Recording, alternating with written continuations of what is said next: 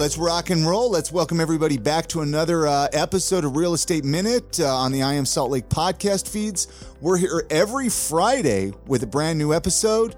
Let me introduce myself. My name is Chris Hollifield. Hey, it's TJ Heidenreich. How you doing, TJ? Doing well. I'm excited to be back, Chris. Awesome. TJ is from Cross Country Mortgage. Let's give your information up top here just so people can have it. Yeah, for sure. You can always reach me by my cell. My cell phone number is 801-694-1733. You can give me a call or shoot me a text anytime, or you can email me. My email is tj@myccmortgage.com.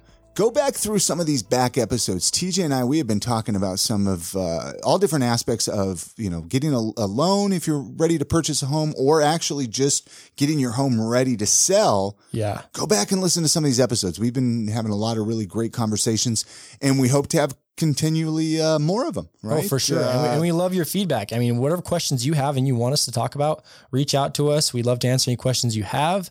And then if we have already talked about it, we'll direct you in the right podcast, or we'll answer your question directly, or have a future episode about it.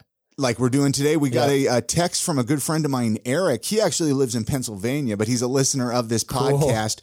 He actually does a podcast, The Mediocre Show. If anybody's looking for a good podcast to listen to, go listen to his podcast. But he has a question here.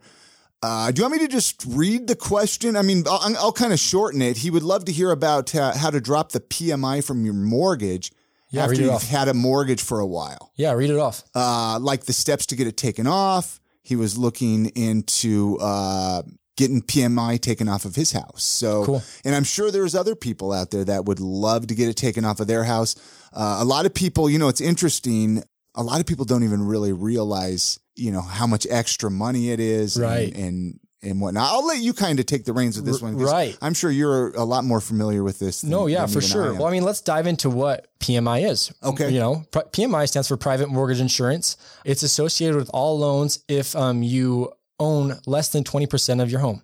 If you have less than 20% equity in your house, I guess I shouldn't say all loans, majority with conventional and FHA. FHA is not private mortgage insurance. It's just called mortgage insurance.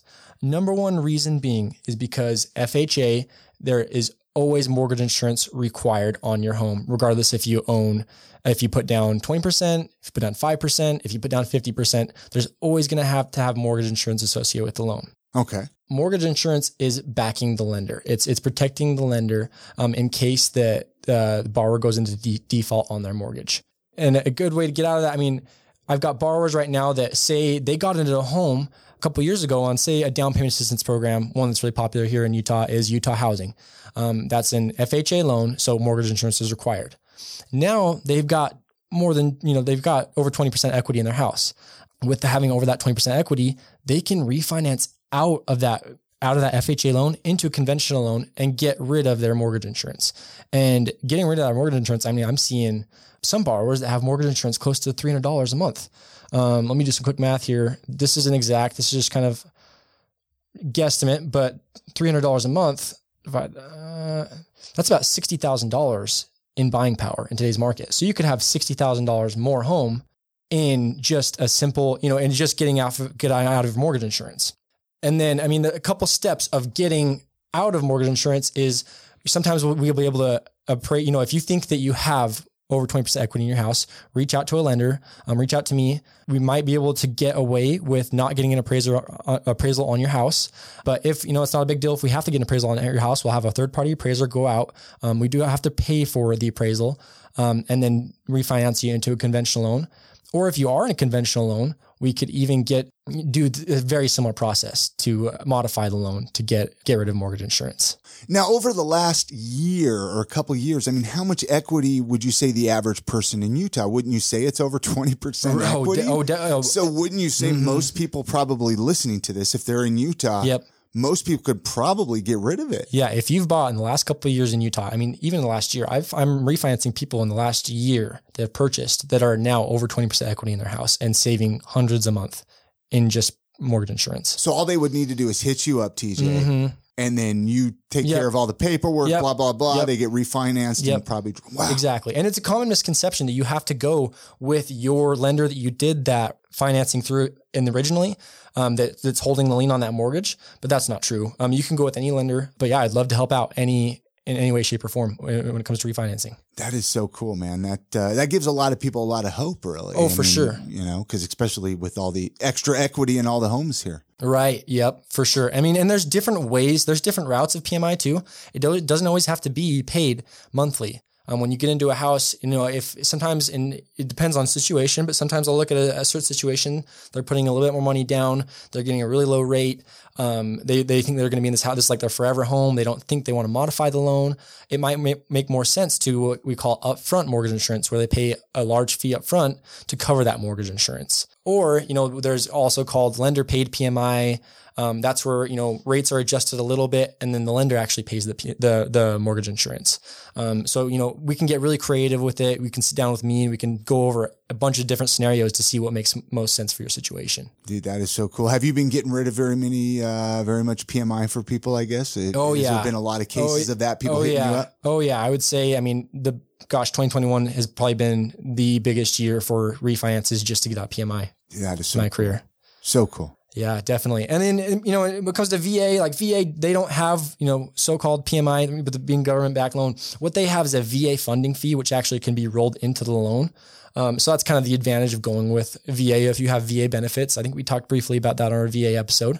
But yeah, man, it's a cool, especially if you don't refinance to get out of PMI, you're paying pointless money monthly in that mortgage insurance. And because the lender, the person that's holding the loan, the servicer, they're not going to actively take it off. If they're not looking at the market, the only time they're going to take it off once you've reached that 120 months, and you've reached that 80% loan to value ratio, when making your mortgage payments. So they're not assessing the market for you, your servicer. So you really keep an eye on your market, you know, and what you think your value of your home is. If you think it's close to that 20%, reach out to Chris. Chris can get you a CMA to get really close to, you know, that will give us an idea if you have that 20% equity in your house. So if you didn't want to refinance it, is that kind of what you were saying with the getting? Correct. So yeah, if you did not want to refinance and you wanted to wait out and just until, because if you're in a conventional loan, that will be dropped eventually. Usually it's like 120 payments in, which 120 payments in, that's quite a while.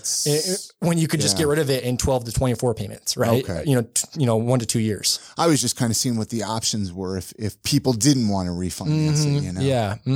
So it sounds like the best option is just to refinance. Yeah, definitely.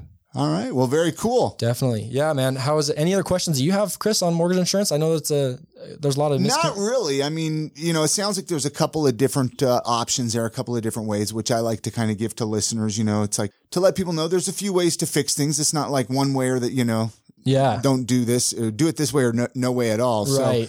So, not really. Cool. I think you kind of answered them there. Love it. Yeah. And I mean, a little bit of market news too. I don't know if you heard about this, but did you ever hear about that Evergrande in China? Oh my gosh. So like the second largest real estate group in China, it just came out, they're $300 billion in debt. What? $300 billion in debt. Yeah. They're on the verge of bankruptcy. But this is in China. This is in China. Yeah. So I'm interested to see how it will affect our market though. I mean, they're having to pay interest-only payments of like $80 million a month. I did the math a little bit. I did a little bit of research. I mean, they don't own any properties here in the U.S. What I could see is mostly in southern China.